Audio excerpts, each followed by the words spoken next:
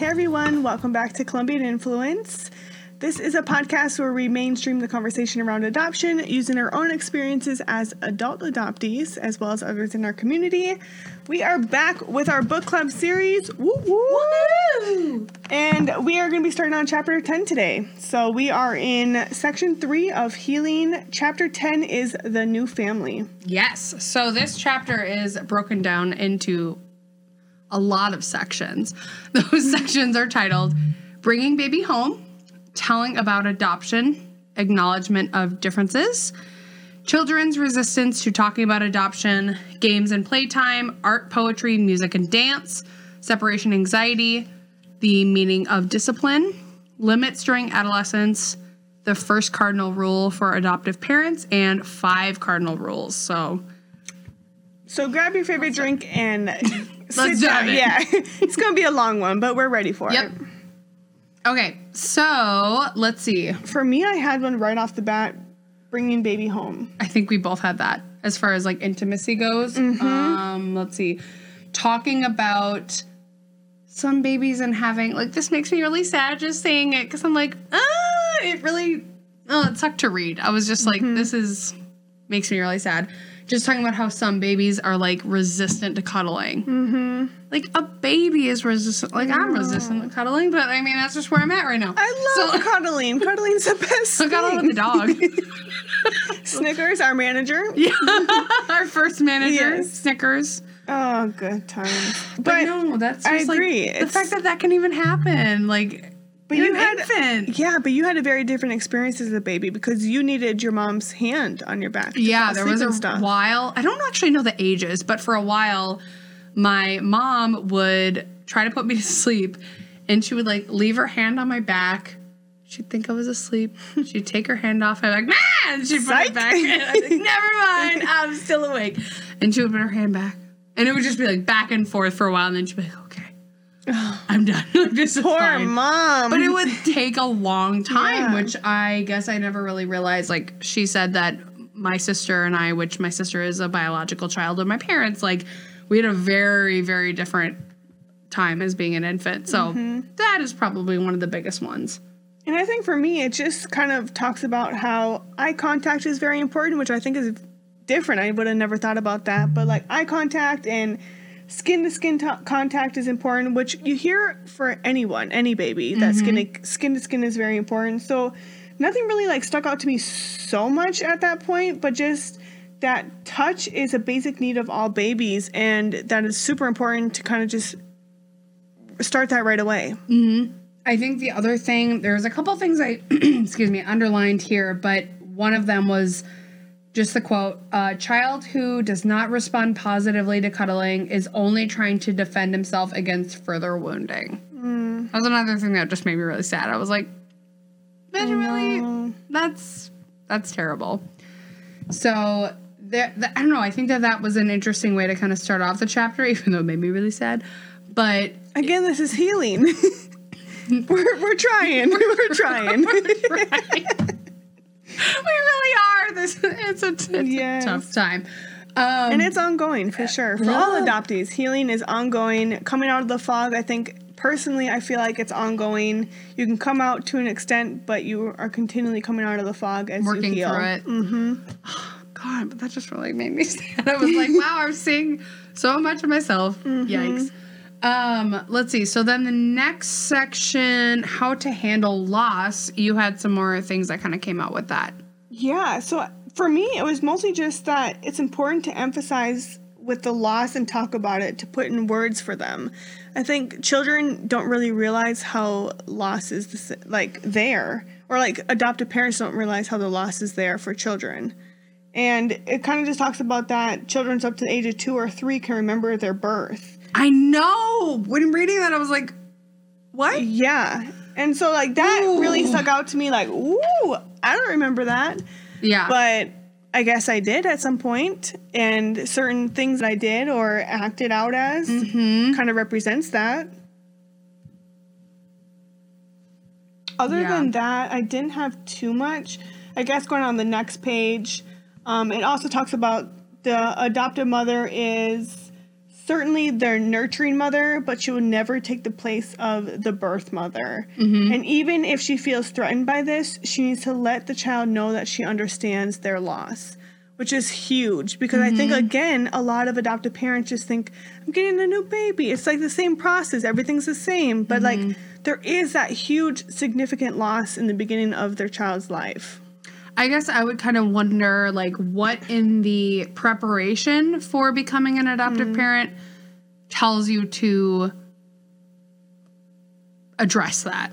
Because, like, I don't know. I mean, when would you kind of think about, like, hey, this should be something that's acknowledged, like, it's a very real part of it, and, like... And I think in the next one, telling about adoption, like the next section, is definitely going to go into breakdowns on, like, sequences of telling the adopted child that they are adopted, or kind of... And doing certain parts of information as they grow older. Yes. I think that that's a really interesting part. And so I think, like, understanding, like, is mostly for the adoptive parent at that time as an infant, just so they understand, like, I don't know. What would you understand at that point? I'm not 100% sure. I don't have kids of myself, so, like, I don't really understand what I could really gain from that, but just understanding that they also have a birth mom's connection. I think it's more so, like, getting into the practice of it, because you can't, like, you're speaking to someone who doesn't verbally, like, comprehend what you're saying. That's a great point. But I think it's, I mean, I would imagine that would be kind of a safer approach. Yeah. Being like, you know, you can't speak back to me. You don't actually know verbally what I'm saying. But it's also a way to establish a relationship and be like, hey, this is something that we're going to talk about.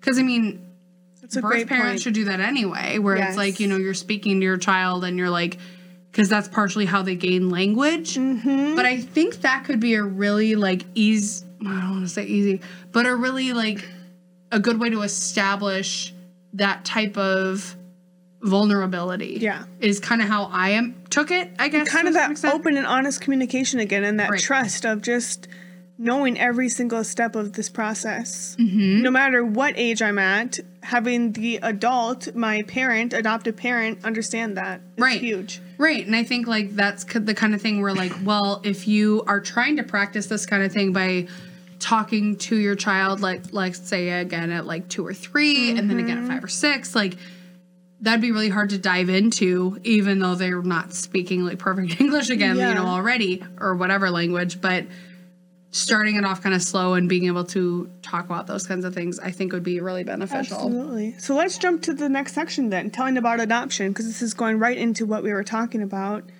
Personally, I had quite a bit here. Before we go into, like, the sequence of telling, do you want to talk about what you had in the beginning, or did you have anything in the beginning of that? In the beginning of the section? Or I mean, I guess as far as certain things with this, it's just acknowledging the fact that it's a lifelong process. Sometimes adoptees pretend that they don't care. It's a defense. Yes. I think that's really important. That was me. I said that 100%. That is how I was. I just felt that awkward or that guilt talking about my birth mom, because I didn't want you to feel any certain way. That was me 100%. See, I think what's so interesting is that I see that more with other people that I know, specifically, like, males that I grew up with. Like, I had a couple friends that were adoptees, and I don't know that they've really ever acknowledged it especially to the extent that we have. But, of course, that's kind of different. But I'm not entirely sure that was ever done in the same way. That and the fact that there's nothing that you should be lying about, like, not sugarcoating it. Like, it is also a really adult subject to address with kids. So starting it off, I mean, it's challenging. It's a really hard concept to understand, though. For sure. And kind of going through that sequence, the first 3 years, they just talk about, like, the explanations should be simple. Just that the child may believe everyone's adopted. Which is so interesting. I'm like, I just wrote, if I ever thought that. Right? I was just like, that's strange. Like, that's exactly what I wrote. Interesting, though? Yeah. I wish I could remember what I thought about that at the time, being like, isn't everybody like this? Like, which I don't think I would have the capacity to think that, but, like, And I don't think I thought that because I feel like I would kind of remember that, but like maybe I don't. I don't know. It's so interesting though. I thought that was strange. And then kind of going into kindergarten when you're like 5 or 6, I think the main part that stuck out to me there is like you might start getting more questions or you might have more questions as an adoptee. But like what they said here was it's just stuck out to me. It was like, he may need answer to other questions like, where'd you get that red hair from? Or which for us with curls. Yeah, where'd you get those curls from? I'm sure you got that question as much as I did. Like, that was one why of my don't you look questions. like so-and-so? But the answer is from my family. And that's just... It's fact. Yes. Fact and really basic and simple. Yeah. That's just a great way to just teach your child that, you know, that's what they can say because that's the truth. Mm-hmm. And then kind of going into 8 through 11, you know, the adoption concept broadens, obviously, as you get older. I feel like this is actually a really complicated time for adoptees, not necessarily children in their adolescence. Like, yes and no, but at the same time, I feel like that is a really weird time. Yeah. Because it's, you know, before teenage years. It's like when you're getting... It's just so confusing. I feel like that time, I think, was state. probably one of the worst for me because it was really like, what am I supposed to be doing? Like, I don't know. I feel like that was really confusing, and the teenage years were challenging, but at the same time, I agree. The same way. And what they recommend is just letting the adoptee ask the questions. And I think that's a really good point because at this point, you're still trying to figure it out. You're learning more about it. Again, this conversation is being more broadened by curiosities and maybe fantasies that you are having. So I think that's a really just good information just to let him know or let him or her know that you're there to listen when they're ready for it. And then kind of going into the teen years, obviously they'll want more information medically when you go to the doctors. We've had this conversation before. It's such a pain in the butt when they ask like medical history. We don't know. You put NA, or I always put I'm adopted through the whole thing. Same. Like, don't ask me again. I'm adopted. Why can't you put this on my file? Why can't they have that as a checkbox? Like, I think it's so common, yet it's like just overlooked. as common as a female going to the doctor and be like, when is the last day of your last cycle? It's like, yes. Okay, that is changing. But adoption is not. This has literally been a lifelong thing. Can we stop? Like, it's so frustrating. And I just think it talks about here, kind of at the end of it, like, clues to their own identity will be important to them. And it may be that he'll begin to think about the searching during these stages of development, in which I definitely was. Like, I was almost to 18. I was like, I know I want to search. So, like, I need to start asking myself these questions, starting to figure out who I am. What do I want from this? You know, what is this in a sense? So I think that really stuck out to me, as well as the next section. I don't want to overtake, but I think you had a lot in the next section too that I can just kind of go off of. Not necessarily the next section, more at the bottom of That's the what section. I meant. Talking about in transracial adoptions. This really stuck out to me. Mostly just because they're addressing people saying they're colorblind and they don't see color. And that is what people, like, I don't know, mostly white people, I suppose, like, intend to be, like, inclusive and progressive, or at least they used to, being like, I don't see that. It's like, that's the problem. Like, these kinds of things need to be celebrated. And it made me just realize that, like, before that phrase was addressed so clearly in today's society, being like, hey, we should see people's color and celebrate it. We shouldn't be like, I see you the same as my white friends. You know, that's how I see that phrase. Yeah. That's not how it should be. I think I always felt icky about that phrase, being like, why does this mean something to me in a way that's negative? And I always had an aversion to it, and it made me think about how, like, because I'm so anti-racist, it's because it kind of feels like my livelihood depends on it. It's like... And this goes so deep with people who are not adopted too. I can't. I can't even wrap my head around it. Like, I think a lot of this, the thing that really stuck out to me here was like, at this time, like in your teen years, the adoptee will need more information about their heritage, and they should have access to the appropriate role models.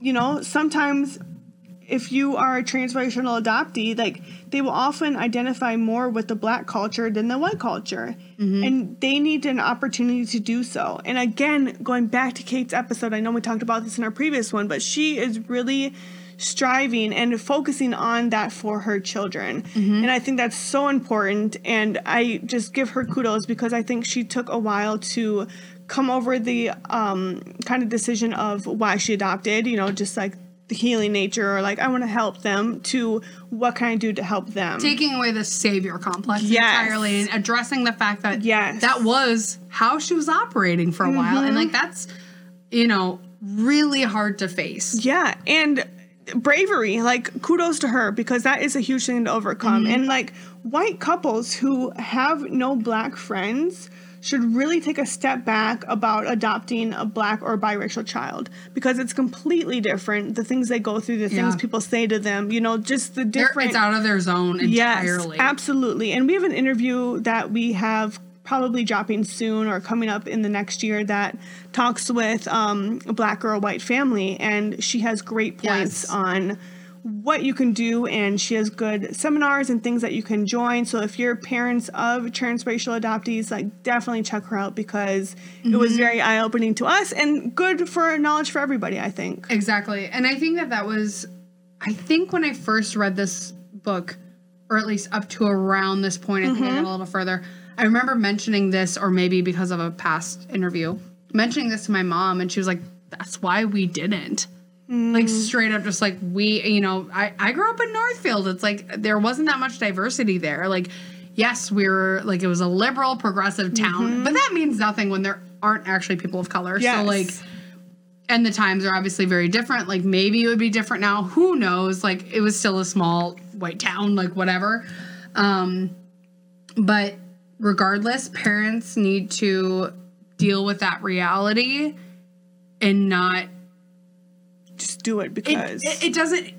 The fact is, like, a lot of the time, I feel like that could be performative, which is where I have a huge problem with all of it. Like, there's just like, and none of adoption should be performative, and that's really upsetting to those of us who've grown up in it. So, I think that's everything with that section. Acknowledgement of differences. I didn't have much in that section. I know it's I didn't either, actually. I mean, it's a good section, but like, I didn't have anything that really stuck out to me that, you know, I think would be important for our podcast listeners. I mean, it's more so just like the whole section is really the only thing I want to highlight here is it's important to find a balance between denying the differences and insisting on the differences. Like, just acknowledging the fact that you're different from your from your adoptive child, like, celebrating those differences, acknowledging them, not denying them. Like, that's really all that section goes into. And, like, off-putting that, Yeah, and not making it also a negative thing, and just being like, yeah, we adopted, so yeah, they're different.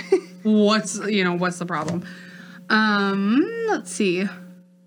The next section I had a lot on was going to be the very next one. Other than that, I didn't have too much on the next few, but I'll kind of touch base on that. It's the children's resistance to talking about adoption.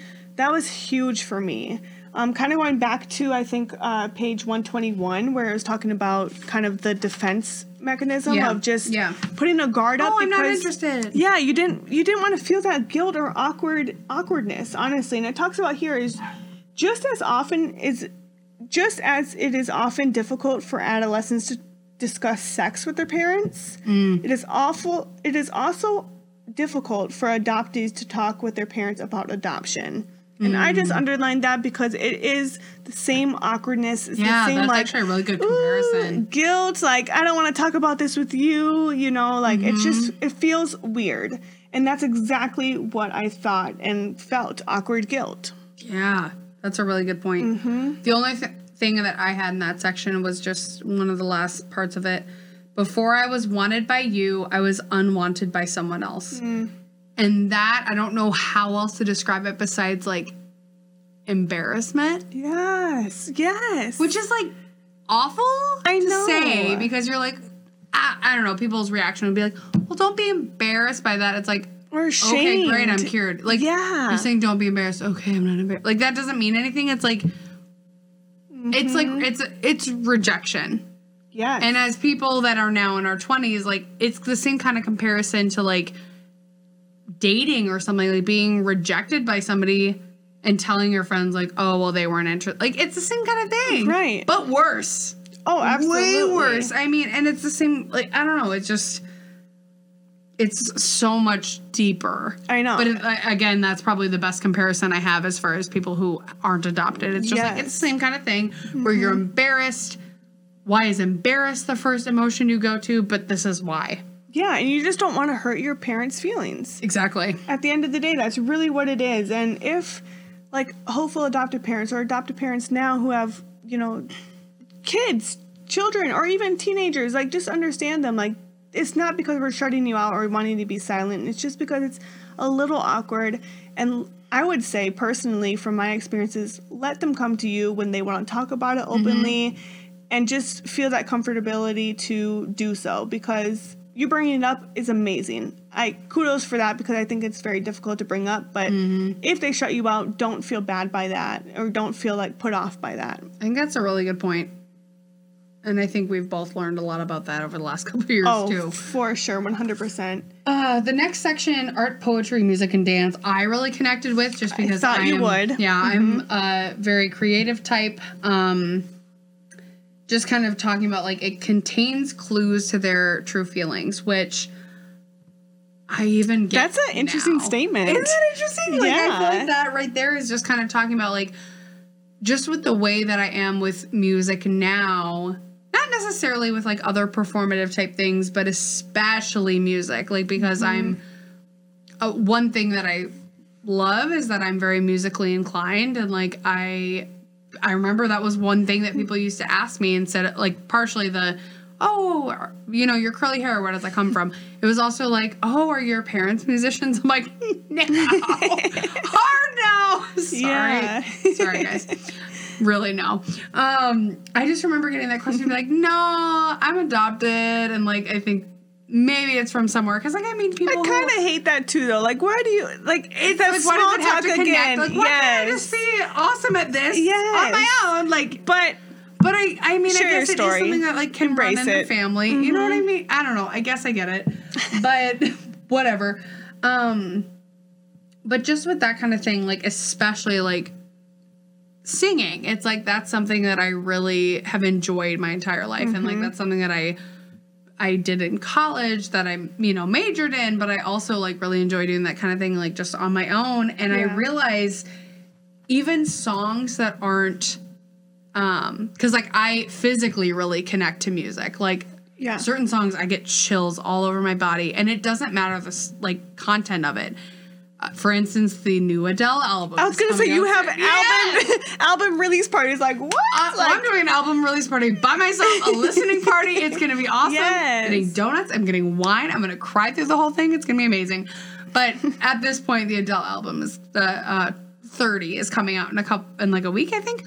And I'm ready for it. And granted, a lot of those kinds of things I haven't been through. And even, like, I don't know, there are, like, certain TikTok trends with, like, people singing certain songs, like Olivia Rodrigo and Taylor Swift.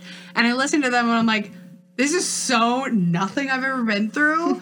But the emotion of the song, even, like, the musicality of it, like, where the key change is so, like, hits you hard.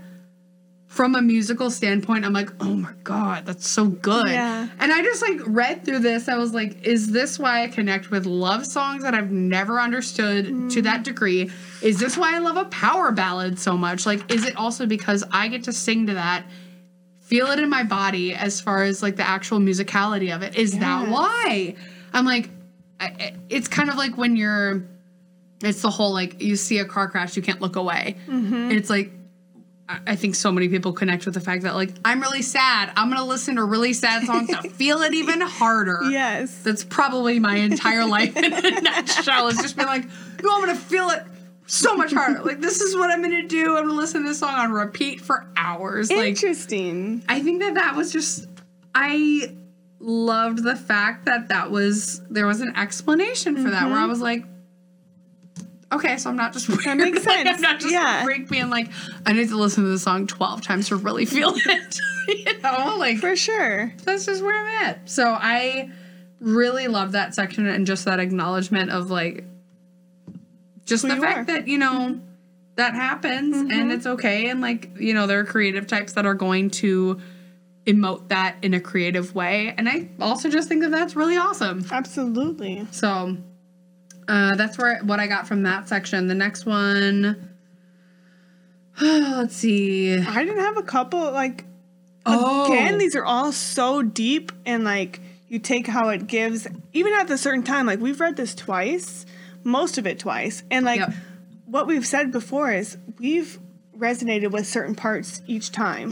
So like the different Yeah. stages of life, different stages of coming out the fog, healing. Like you're gonna resonate with different parts of this, but through most of this, like the next one, next section, I didn't have very Separation. much.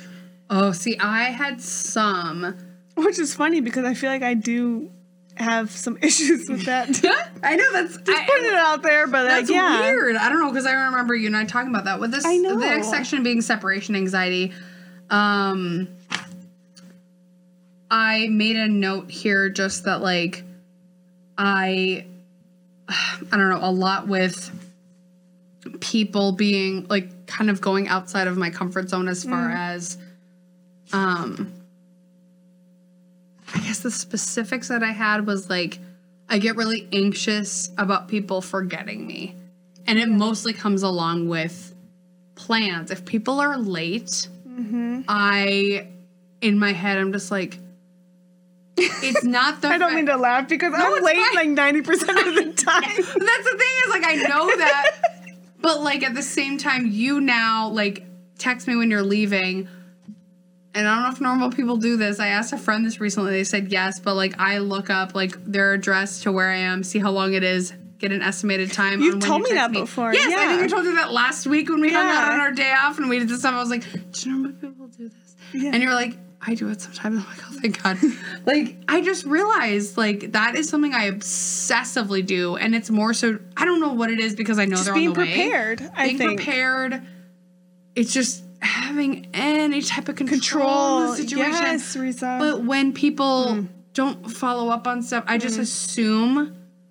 And it's not the fact that I wouldn't have something to do that night. It's just the fact that I'm like, I'm the bottom of their priority. Oh God. Or would you What have I like- done to be the bottom of their priority? What are they doing instead? What is better than this? Like, not because I'm like, yeah, I'm the best person to hang out with, but like, just in Yeah. those situations where I'm like, I haven't heard from them. Like, Yeah. Those they little probably forgot. things. They're probably late because of this kind of Yes. thing coming up. And that also just kind of goes in, like, spirals into my just generalized anxiety where I'm like, oh God, well, these situations are out of my control. But when it comes to the abandonment stuff, it's just like, what have I done to make this happen? Anyway, So I think I kind of connected with you with the separation anxiety more than I had even before you marked. thought when you read it, yeah. Maybe I just like don't underline anything that's not you. Psych. That's what I'm here for. I'm here to trigger you. I don't know. I think that was really interesting just in the fact that I wrote a note here. I was like, why am I so anxious about other people being on time? Because even the friends that are always late, I'm like, but what if this is the time they forgot? Like, I freak out. So you always go to forgot, not worst case scenario. Like, what if they got hurt? What if they got in an accident? Things like that. Because that's what I would get into.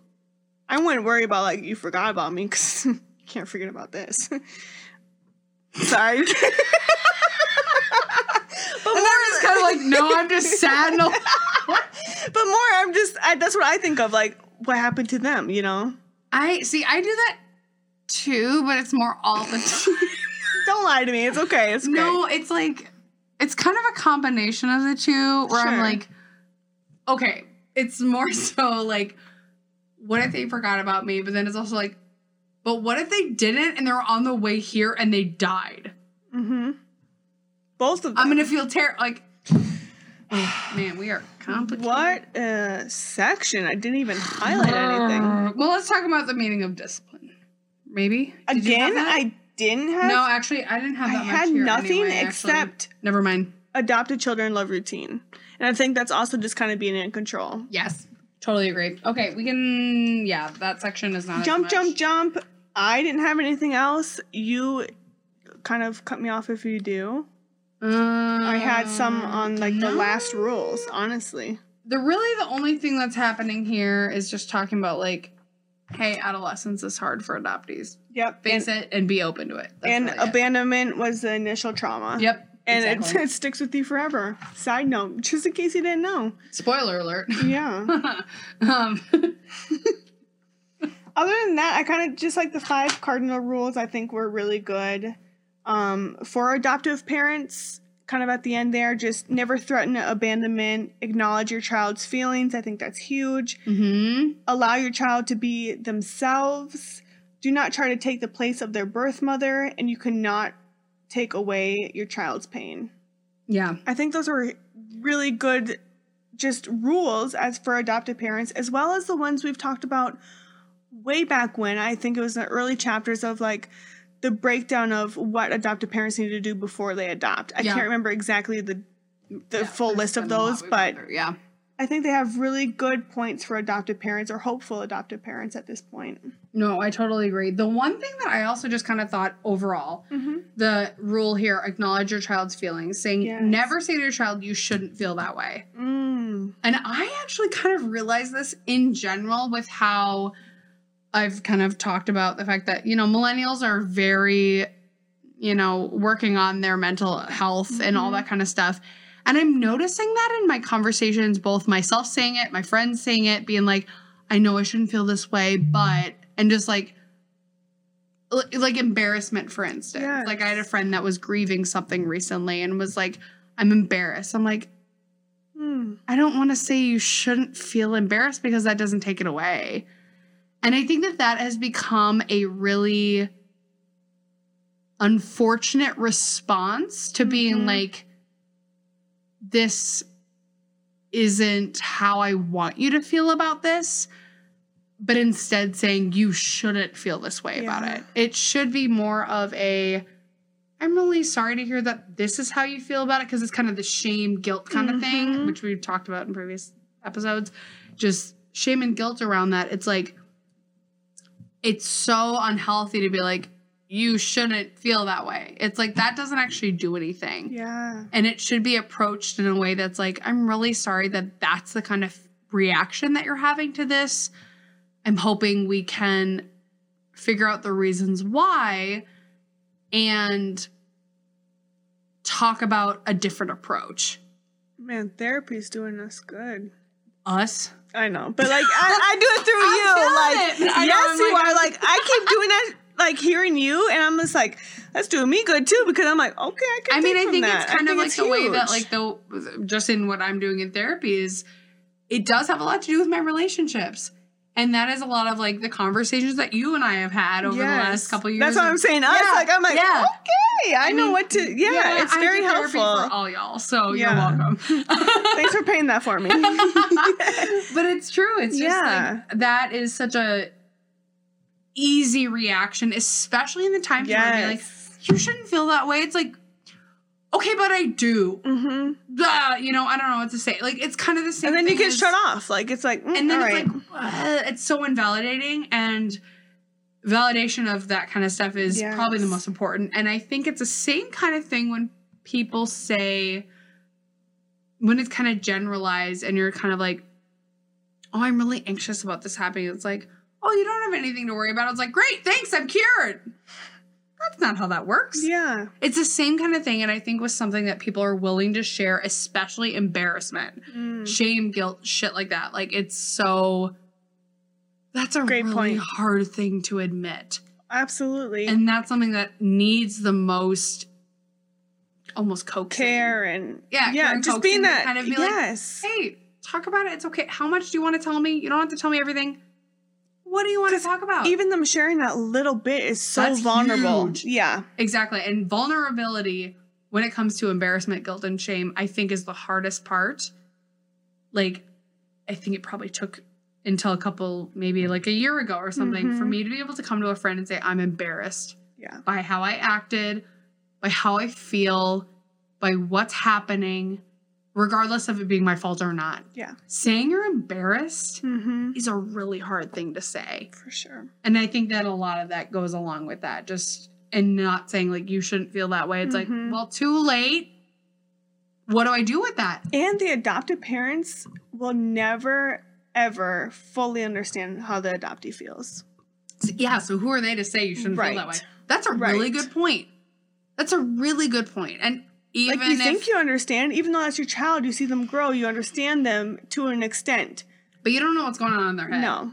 About the past, about anything with their relationship. Even if you're an adoptee, like I would never claim if I either had an adopted child or was talking to another adoptee, I would never be able to say like, I know exactly how you feel. You shouldn't feel this way. Yeah, even Doesn't between help. us, like finding a birth mom versus not, like that's a huge I would never say like, well, why would you feel that way? It's more like, I get where you're coming from. Yeah. You know, this might be... And you've healed in a different way. Exactly. And that's okay. Or not. Yes. Or maybe you haven't healed at all. Like, it's just, everybody has a different scenario. It's not one for people to put down. It's really just validating, like, okay, so that's how you feel. How do we approach it? Mm-hmm. Not even what do we do about it? How do we fix it? It's just, how do we approach it? And I guess kind of going into our discussion question that we post into our social medias, so definitely follow us on those. Mm-hmm. Do you remember as a kid having separation anxiety issues when parents would leave, like daycare, people babysitting you? You had that. Oh, big time. I didn't have that. No, I'd be like, parents gone. Yes, party time? Yeah. Oh my God. No, I didn't have that whatsoever. See, I guess for me, it was a couple different things. Like when I was really young, when I was especially, I guess more so in this, I don't know, we would always have like a summer babysitter, which was always like a student of my dad, which you can always find cool college kids that are going to nanny. And we had the best babysitters. Like they were so much fun. But like that I remember and being really like attached to them. Like I still remember their names. Me too. Like that. Yeah. So like shout out to Lindsay. That was my favorite. Shout out to Vitrell and Diane. Those are my favorite. That was my favorite babysitter. Oh my God. Yeah. I remember those two specifically. Vitrell and I called her Vitrelli. And she sent me a postcard from, where was it? I think it was Rome when she went and studied abroad. And she and I just like, we hung out all the time when I was like in kindergarten doing afternoon kindergarten. And she'd come in the morning. And then Diane, one summer, she would like bike around with us, with my sister and I in like the back little caddy thing. And she was the first person that I tried like, I think it was Sleepy Time tea. I had iced tea with her, which like, I was like 7 having iced tea. What is that about? And then I tried dried seaweed with her too. Yeah. Because that was something she bought. Like, and now it's funny because like now, like I like that now as like with sushi or just kind of like when I was in South Korea and stuff. Like that was a thing we did. And I was just like, I've had this before. It's not weird to me. Like I tried that as a kid. Interesting. Like, but you had these good connections with them. Yep. But initially leaving your parents was hard. And it was more so like when my parents would go somewhere, I remember my mom would get dressed up. She'd put lipstick on and she'd always leave a kiss mark on my cheek and give me a kiss. And I'd be like, this is here all night. I will not take this off. Yeah. This is my mom. Like, and my sister never did that, but I was like, I need it, Mom. And she would always make sure that she did that before she left. And it was just like something that happened. And it was just like, that made me feel better about it. And before that, when I was probably around like 1, 2, 3, maybe. My mom was forced to go get an office in Northfield because if I was home with the babysitter and she would just go upstairs, I would know she was up there and scream bloody murder at the bottom of the stairs and be like, Mom, I am down here and you are not. Poor mom. First of all, with having to hold your hand on the bag the whole time, she's probably saying like, so much. I'm tired too, Risa. Come on. And then you screaming at the top of your lungs while she's trying to work. Mom! It was terrible. Like, she told me that she was like, I should get an office. And I think it's so funny. Like, she had the entire upper floor at our old house for her office suite. And, like, she couldn't even use it because I was like, excuse me, ma'am. I am down here. That's so interesting. What are you doing up there? Like, it was just... I didn't have that whatsoever. Well, I was a mess, still am. Continue. What's up? Well, that was kind of it. I was just going to ask you, how did this make you feel overall chapter? Not have any separation anxiety when you were a kid at all? No. I'd go to daycare just fine. Babysitter's just fine. Daycare just fine. I really nothing. Liked daycare. I have a lot of memories from daycare, and it was hilarious. I have nothing, which is kind of weird because I don't know. I feel like I have that more now. Do you have that about your parents now? No. Oh, okay. I was like, that would surprise me. They go everywhere. No offense. Yeah, they're living their life. Yeah. But no, just like interesting.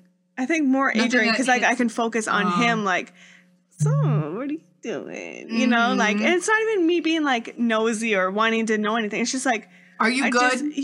Essentially, that's where I'm like, that's where it comes to me. Where like, wait, are you okay? Because you haven't texted me back. Not like you forgot about me. Because again. Yeah. Who could forget about me? Just kidding. But yeah, overall. Forget about. Oh, wait. That was kind of all I had. I forgot about that. But yeah, how did this make you feel overall? This whole chapter of like the new family, just kind of feeling your experience throughout adoption, I would say. I think it was simultaneously really validating as well as just like, if people asked me, because I do have a decent amount of friends that have considered adoption in the future, most of which, you know, I'm in my late 20s and I have a lot of friends of that age that are either married, engaged, close to engaged, like with their basically like final partner. And a lot of them are considering adoption. Again, a lot of millennials are, just because of the state of the world and everything, and just like considering parenting from a different lens, and the fact that I think us as millennials are focusing so much on mental health. I think we're in a really good spot for our generation to kind of flip that around in a lot of different ways. And I think that that's amazing. I'm really excited about that, both just for my friends who are considering that are kind of seeing me as a guide in that way. I think that there's a lot of really very good ways of like summing up that experience in this particular chapter and just being like, hey, maybe this should be the approach. I mean, this section or this chapter being like talking about the new family, that's a challenge. And we shouldn't pretend that it's not. Yeah, absolutely. And I think kind of going based off our experiences, you didn't have as much awareness as Colombian culture, things like that. And I did. And like, I think that was very helpful, kind of being announced and into this new family whatsoever. But at the same time, I think, you know, we still resonate with all these same issues and same things that we still have going on. And I just think I really focused on that a lot of adoptees have that same guilt I had talking to their families about adoption, just not wanting to hurt. And that was very much more prevalent for you at that time. Yes, just wanting to not hurt anyone's feelings. And I think that really started with the search of my birth mom. Sure. Because that's a hard thing to navigate regardless. But my parents were very present in that. And so I think it was just a very, very outspoken thing that I needed to just feel comfortable with. Yeah. But overall, I think, you know, I just felt very comfortable with this chapter. I just felt very validated, again, as we always mostly do in a lot of sections throughout this chapter, or throughout this book in itself. But overall, I just felt really good about it. The one thing I just want to touch on that you just said is the fact that you were more exposed to the cultural side of things.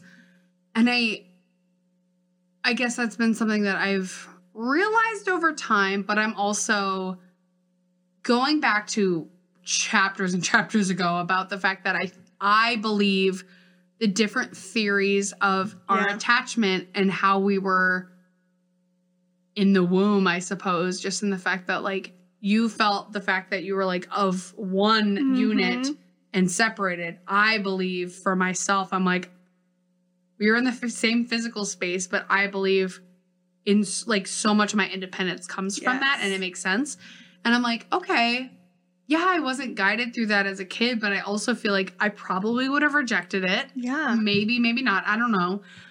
And now I'm like, I am able to take hold of that and do that myself. And I love that. Because, like, that's what I've done with a lot and of I this. think that, again, just shows how adoption processes and adoption thoughts Can and be so different. journeys can be so Yes. different. And the time frame does not matter between anyone. Again, I started Exactly. at 18. It You doesn't mean started one of us maybe is- 27. Yeah. Really focusing on what this means, healing, coming out of the fog. Exactly.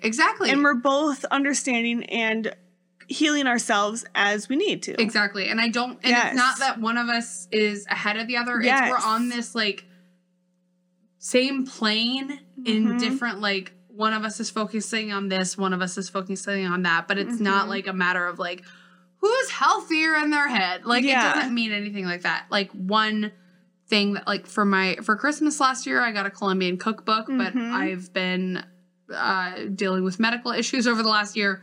So it was never the forefront. A couple weeks ago, I flipped through the entire thing being like, what do I want to make next time I am feeling like cooking something elaborate? And I found something that I was like, okay, this is what I want to do. I'm going to figure out a time to do it. I'm going to get all the ingredients because I love cooking. So something like that, I'm like, this is what I'm going to do. It's kind of similar to like cooking styles and like techniques that I've done. This is something I'm excited about. And again, we're in our late 20s. That took a long time for our parents to also maybe feel comfortable expressing that different culture and things like that to us because we are more open to it. We're expressing how we feel and who we are. And I asked for that too. Yes. It's just like, you know what? I want to, like, as something Embrace that I that. love doing on my own, cooking, something I love. Doesn't matter what type of cuisine it is, but I love doing it. I know I can do it. I know I'd be good at it. So it's like, I got one too. So we need to we get need back to on get these. that. Yeah, we need to start doing these kinds of things. 'cause We I have think a it'd be live delicious. We video love to eat, so. of testing out foods from a Colombian restaurant in La Minnesota. Colonia. Yeah. And it's an Ecuadorian Colombian restaurant in yes. the Northeast. La Colonia. It's really, really So we need to good. try making our own and We'll do a day of having a that live and feature it. podcast. Yeah. So we can chat with our listeners because that would be really fun to continue to connect with all of you because we've connected with so many people. The community we have grown and been felt so welcoming has just been amazing, and our followers have just gained so much in this time. And again, we appreciate your patience and just being there for us as we have slowly continued to come back on our journey. Other than that, I don't have very much else for this chapter. I do not either. I think, like you said, thank you to everybody who's been supporting us. It's been a really challenging year for me, or really just, I mean, Life-changing. pandemic not even like included, like just even. I can't believe outside that of was last year, technically. Oh, it's about to I be know. 2022 and I'm panicking. Yeah. I'm ready for it. I said that for this year, but like You I'm said it- actually ready for Yeah, I'm just 2022. like, 2022. I'm like, okay, let's all Hit the restart button. Let's hit go. the restart button. Yeah. I'm ready for it. We're vaccinated. You know, hopefully things are getting better. I'm feeling a little bit more hope, both in just that livelihood of living in a pandemic. Like that still is just wild to me, the fact that we are, but also just in my own health. That's, again, as Erica mentioned kind of in our last episode, is a really big reason why we were kind of MIA for a little while. And that was a really big challenge for me. And as we've talked about a million times, like, medical history is really a complicated issue for adoptees. So for me, it was just really scary and complicated. So I'm glad everybody can, hopefully come back and start to Support dive and back. listen. Support and listen, dive back into this book and work through the process. Granted, it is a lot to work through. We're almost done though. We're almost which done. is crazy to me. Mm-hmm. So we just appreciate all of your follows and likes. Yeah. And if you're just listening to this on our podcast, definitely check out the YouTube video. Yes. This is recorded of us going in depth in studio. We'd love to have your comments and kind of just followings on our YouTube channel, as we are going to continue to make that more broad and happen on a lot more episodes also. Yeah. So look forward to season 3 as well. We're yes. excited. And if you want merch, I am wearing same. a Colombian influenced little crop top. It's cute. Reese is wearing a t-shirt. We have long sleeves. we can pretty much make whatever you'd like. So If you're interested, let us know for sure. Until next time. Later. Bye.